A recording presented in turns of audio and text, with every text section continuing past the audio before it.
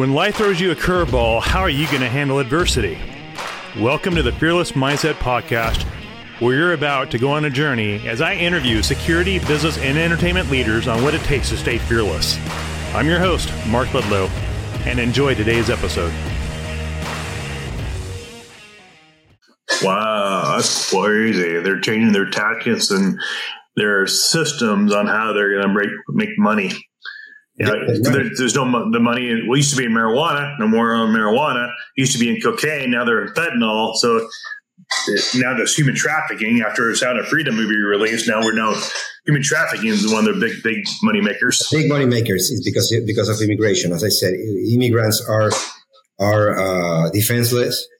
Defenseless. And I'm not going to tell you stories here, but I've heard horrible stories of what happens to immigrants when they organize crimes in those communities. You know, they know they're crossing and they force them to do horrible things just to be alive, not to let them go, just to be alive.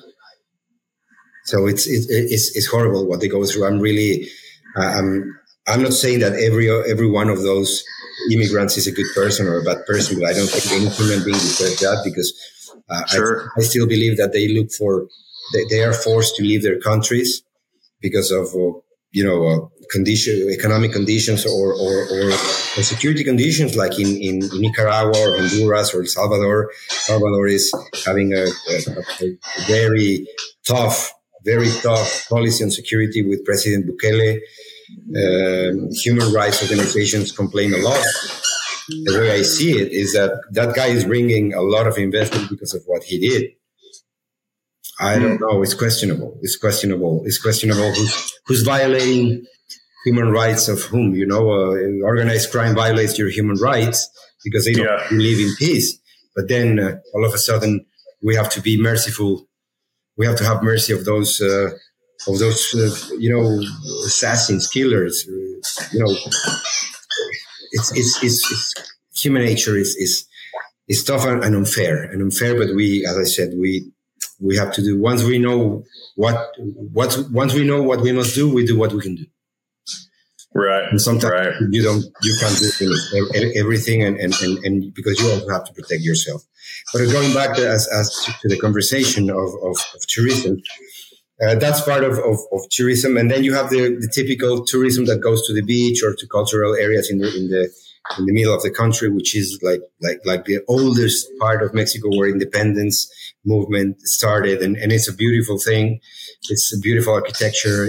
You have people go there or going to north to the Copper Canyon. You have those expeditions of people, and that tourism is up too. Is up, and the government has done a good job trying to protect those areas from organized crime. I don't know if they negotiate. I didn't say that, but I did.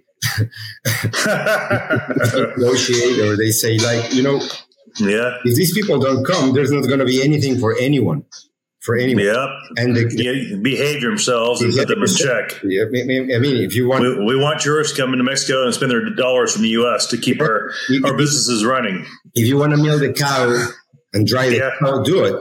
We have the cow in a different way, but and it's not only Mexican organized crime. In the southeast, in the Ribera Maya, in Cancun, in those areas, you have the Russian mafia, you have the Romanian mafia, you have a lot of Eastern European. Of course, a lot of Eastern Europe, and they specialize in different things. Eastern European organized crime loves to deal with the human trafficking and ramming jewelry to steal watches or jewelry.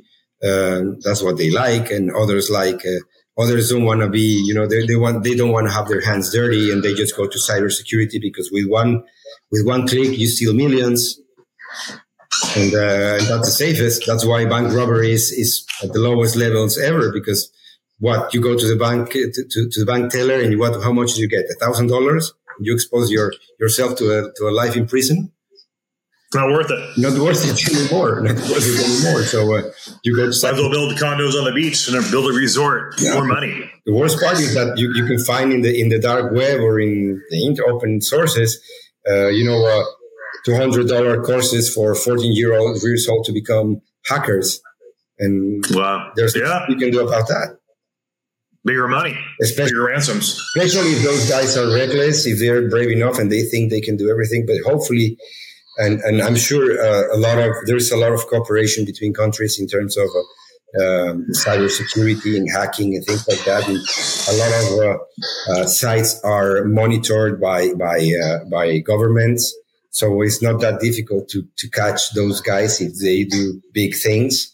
Because we've heard, I monitor a lot the Europol, and there's a lot of news about taking down illegal casinos, online casinos, illegal hackers, illegal traders of cryptocurrency and things like that. So they are monitoring things, and at least in Mexico, even pornography is monitored. Probably not in your house, but us, the ones in the industry, in the security industry, if someone at the company starts, surfing or looking at pornography, especially child pornography, we have the systems to have this alarm that somebody is looking at very suspicious websites. We have to call the police immediately, even if it's our employee. We have to do that because we know that they monitor that. And if they come if the cyber police comes to the office and they start conducting an audit and they find something that we didn't report, they close down our company. So we have to be the first ones to say, we have to talk to our employee. And I say, I'm sorry, we're not going down because of your problems in the head. We have to report this and you're going to be on your own. You're going to be on your own. Probably we provide psychological help to them, but the legal procedure is on their own because you don't do that. You don't do that. Right. You shouldn't do that at all. And that's the way it works. That's the way it works. And we have to sell. We have to live by what we sell: ethics, values, good behavior. That's what the industry is. Because we are an extension of law enforcement somehow. Yeah, that makes sense. And for the audience joining us, we have Hector Robles, who's the president of First Call in Mexico. Hector and I have known each other for several years now. And Hector has been in the industry for how many years have you been in the private sector security, Hector? Well, the private security industry, I've been here only for the last 8.5 years. But in the security industry, I've been in the industry since 1999 when I started working for a French company called Matra Communication, and they sold PMR, a professional mobile radio communication, cellular radio communication for defense and security forces. They sold huge radio communication networks to a lot of European countries, but that network is special because it's fully encrypted end to end. End to end, there's no way you can crack. I can give you the frequency and give you a lot of information, but you can probably find the sound, but to decode that, it's going to be probably impossible because the code changes every certain hours. And that network was sold to the Mexican government. So I was working in Spain for the Mexican Exim Bank. I was on an international assignment for 2 years in Madrid. Wow! Where I lived for 3.5 years, and I came back to work for them. There's a French company, but they are part of what is now Airbus, the plane manufacturer. But Airbus has a lot of different business units. One is satellites. One is they're part of Ariane, the European NASA, let's call it like that. They build satellites and they build secure land communications as well, and planes. So I worked for them for 7.5 years. That's where I started. They are then selling and developing business. I worked a lot with government and with the intelligence agencies, with those networks. And then I worked for 3 Israeli companies. One in the interoperability sector, which is telecommunications as well, is connecting different networks with different protocols. I worked for another one for physical security to protect critical infrastructure with, license plate recognition, fingerprints, and things like that. And another one with a former director of the Mossad for the intelligence software for OSINT and fusion centers as well, NSA type of thing, fusion centers. So that's where I got a lot of. We had to analyze different things that were coming up. Like I remember 13 years ago, probably Tinder or Snapchat, because it was insecure because of the time when you shared a picture, it lasted only for 24 hours. So there was a lot of sexting or sending, pictures, and we had to monitor that. We had to analyze it in Tinder as well, because from Tinder you went to Facebook, from Facebook to WhatsApp or WeChat or text messaging, and from there to a nice date, and from there everything went violent. So there were a lot of things with prostitution, and even people getting killed because of the trusting the wrong person. But that's what I did, and then I landed a job with because of my sales and the sales and business development experience. Well, I used to work for Johnson Medical and General Electric as well. I worked for them as well in the healthcare industry, which I like very much. But I'm not an operational person. I've never been an EP agent myself. I was hired by Steel International. You know, that company now is called First Call, Steel International or Steel Foundation. Many people knew it because Steel back in the 90s privatized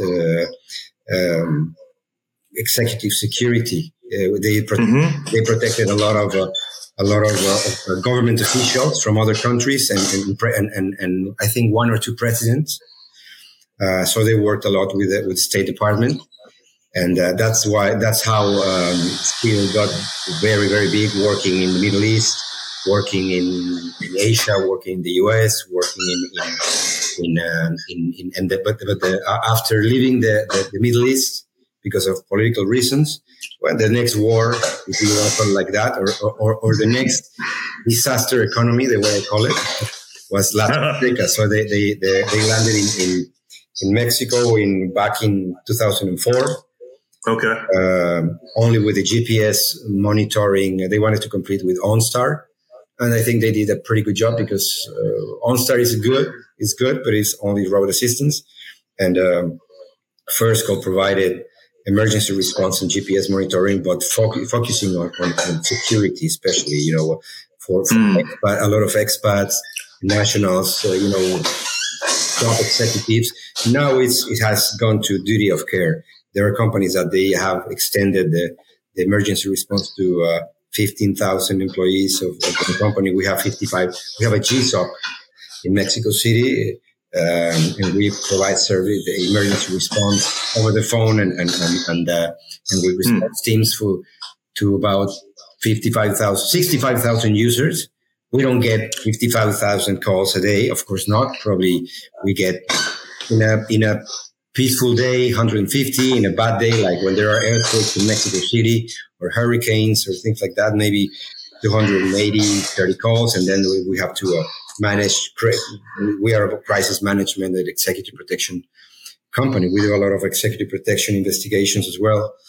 We do a lot of, as I said, GPS monitoring, emergency response investigations, vulnerability assessments, risk assessments, and that's what we do. And we changed the name in 2017 because our corporate investigation services grew so much that from the little boy in our company, it grew to be the rich brother, huge, and it was sold to private banking. Well, part of it, and now I think it's owned by Diligent, a huge chunk by Diligent. These private bankers, they buy the company for 5 years. They develop it, and they go to the place where they want it, and then they just sell it, and that's where we are. That's why we had to change the name to First Call, because the name was sold to them, because they didn't want to confuse the clients with still corporate security services and still corporate investigation services, which was doing a lot of due diligence and investigations and still doesn't exist anymore, do they? Still, as a name, no, it doesn't exist anymore. We're trying to get back the name. We're trying to get back the name because Diligent bought the company 2 or 3 years ago from that.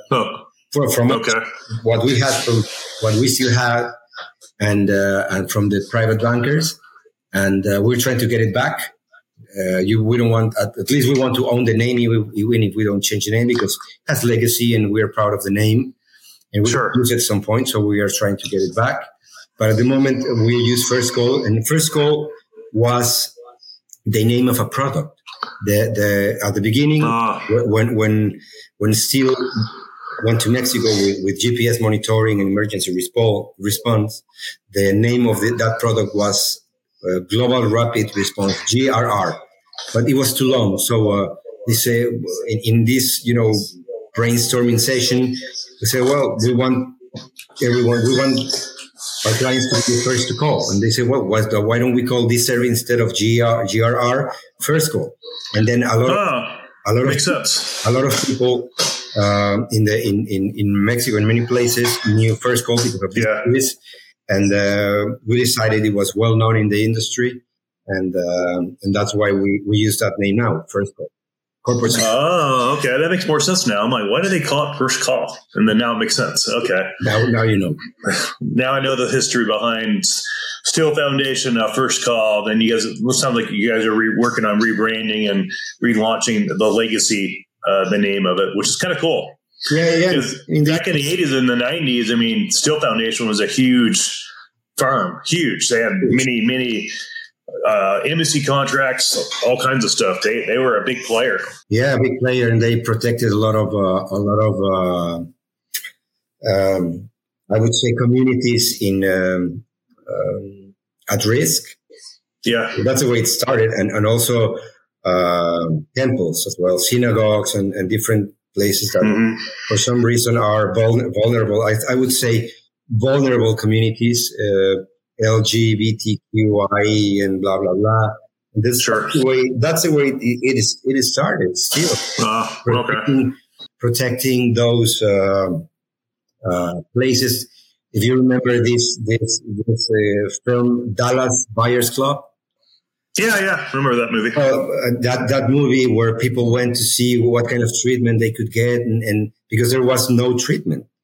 But if today we are in this situation with the transgender and this and that, and we don't know what to call and how to behave because of that, imagine back in the 90s. Back in the 90s, it was even worse, and hate crimes and things like that. So we were protecting those places, and that's the connection with the government, and from there protecting temples, beliefs, religions and things like that, and from there we moved to executive protection and different things, and that's why Steel got so big. And there were, of course, you have to make it work, and the people who were Steel at that time were very good, and Ken Cart's still there, still CEO of the company. But now we only focus on Latin America and in the US. We are not as present in other countries with offices, not at all anymore, because executive protection is a very, I would say, it's a profitable industry, but it has come to a point where anyone can be a protector. Yeah, true. Good point. Really good point. To be a protector, if you take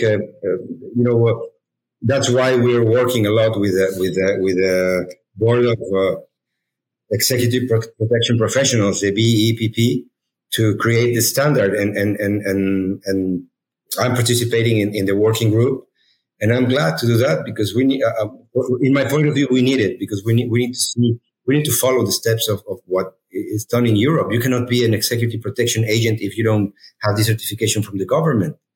Otherwise, you just have any kind of, you can't even be in the gates and guard. You can't be a guard protecting a building if you don't have that certification from the government. Because you have. Well, here's a question. The questions I hear out there is there a desire for organizations to want to federalize executive protection? Is that the goal of BEEP? I know a few people that are on the board the BEEP is to have at least a minimum standard. It's not going to be the only standard, but what we're trying to do is to have the ANSI recognition. So at least you go through that course, you certified, and if you wanna train them in a lot more, like you have your lead law way of things, you have that ANSI, and then you start working on the way you do things. But there's a minimum standard of like a level playing field for everyone, and I think that's good, because even foreigners can take it. It's not that we're going to work in the U.S. It's just that. Well, I know. As is was questioning BEEP, and there's a little thing going on between BEEP and As Is about what are you guys doing? We already do this. What happened do you know anything about that background with As Is and BEEP, or I'm not sure what happened from the noise is that As Is thought they had the proprietary rights, if that's the way you call it, to create that standard, but they never created the standard. They create certifications. But so As Is known for certifications.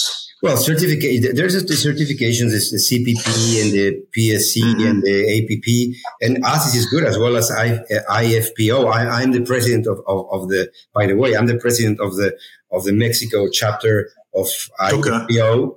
And we all. I'm just trying to educate the audience that really don't know, because everybody on LinkedIn has probably seen, they see As Is out there, they see BEEP, and those guys doing their thing, and they go, "What is this?" Because I hear some confusion on. Or are they trying to federalize this with the federal government? What are they trying to do? There's some confusion out there. Just trying to clear that confusion up.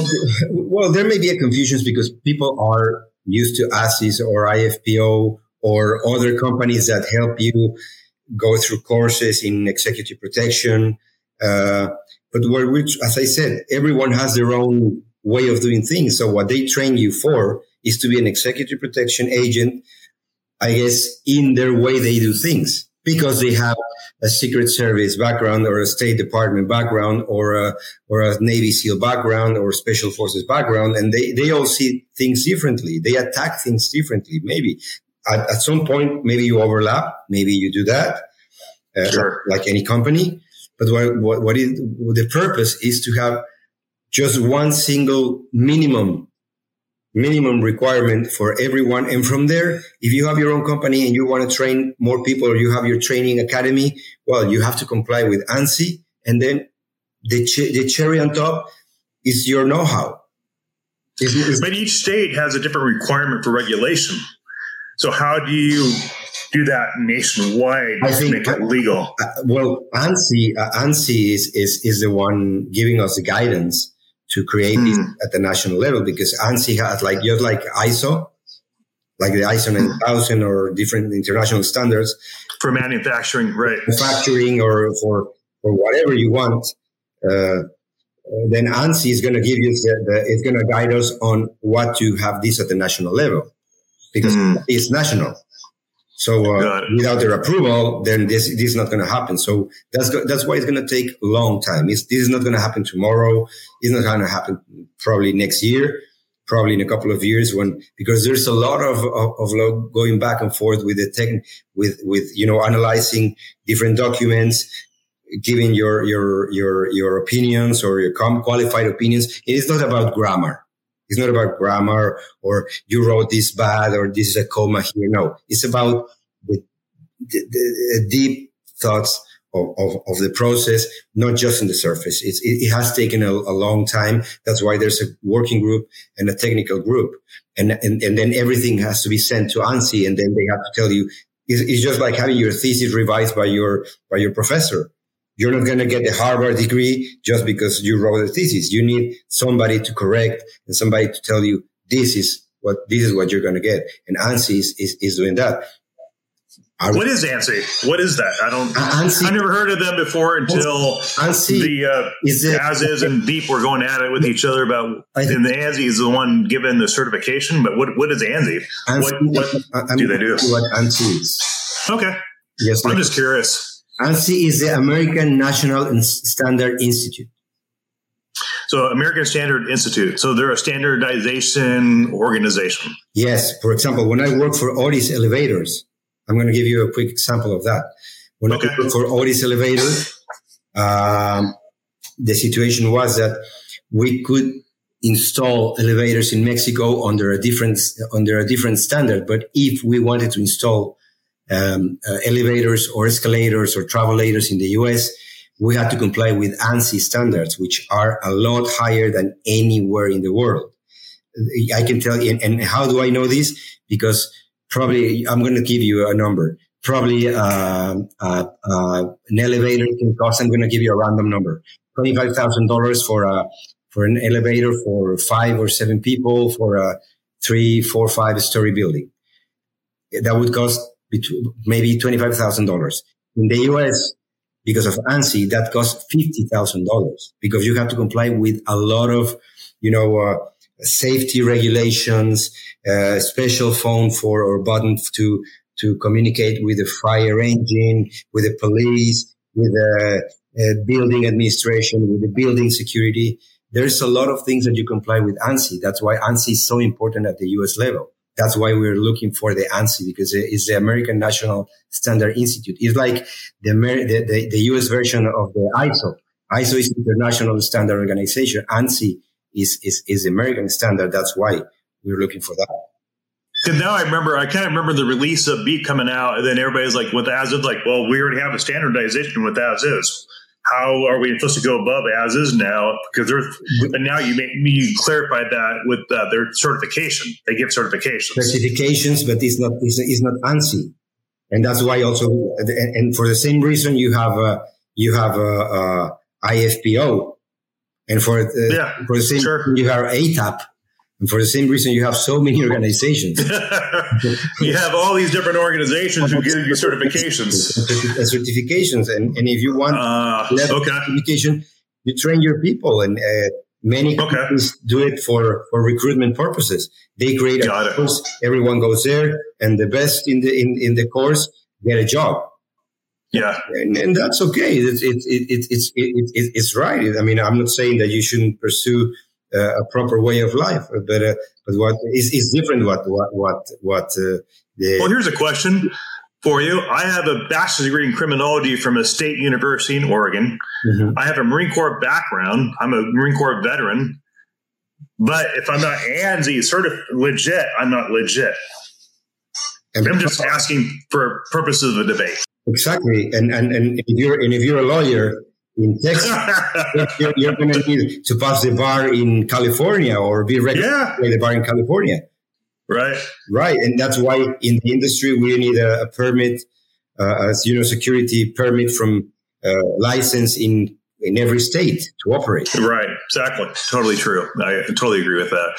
I'm not against, raising the level of standard. I mean, I've seen the industry change dramatically since COVID. People just don't want to work out there. The laziness, everybody wants $100 an hour in the U.S. And it's like, that's the bill rate for a prime contract, $100 an hour. And I see a sense of laziness in the United States. And we got a younger generation of executive protection agents coming in the industry. And there has to be something to hold a standard to.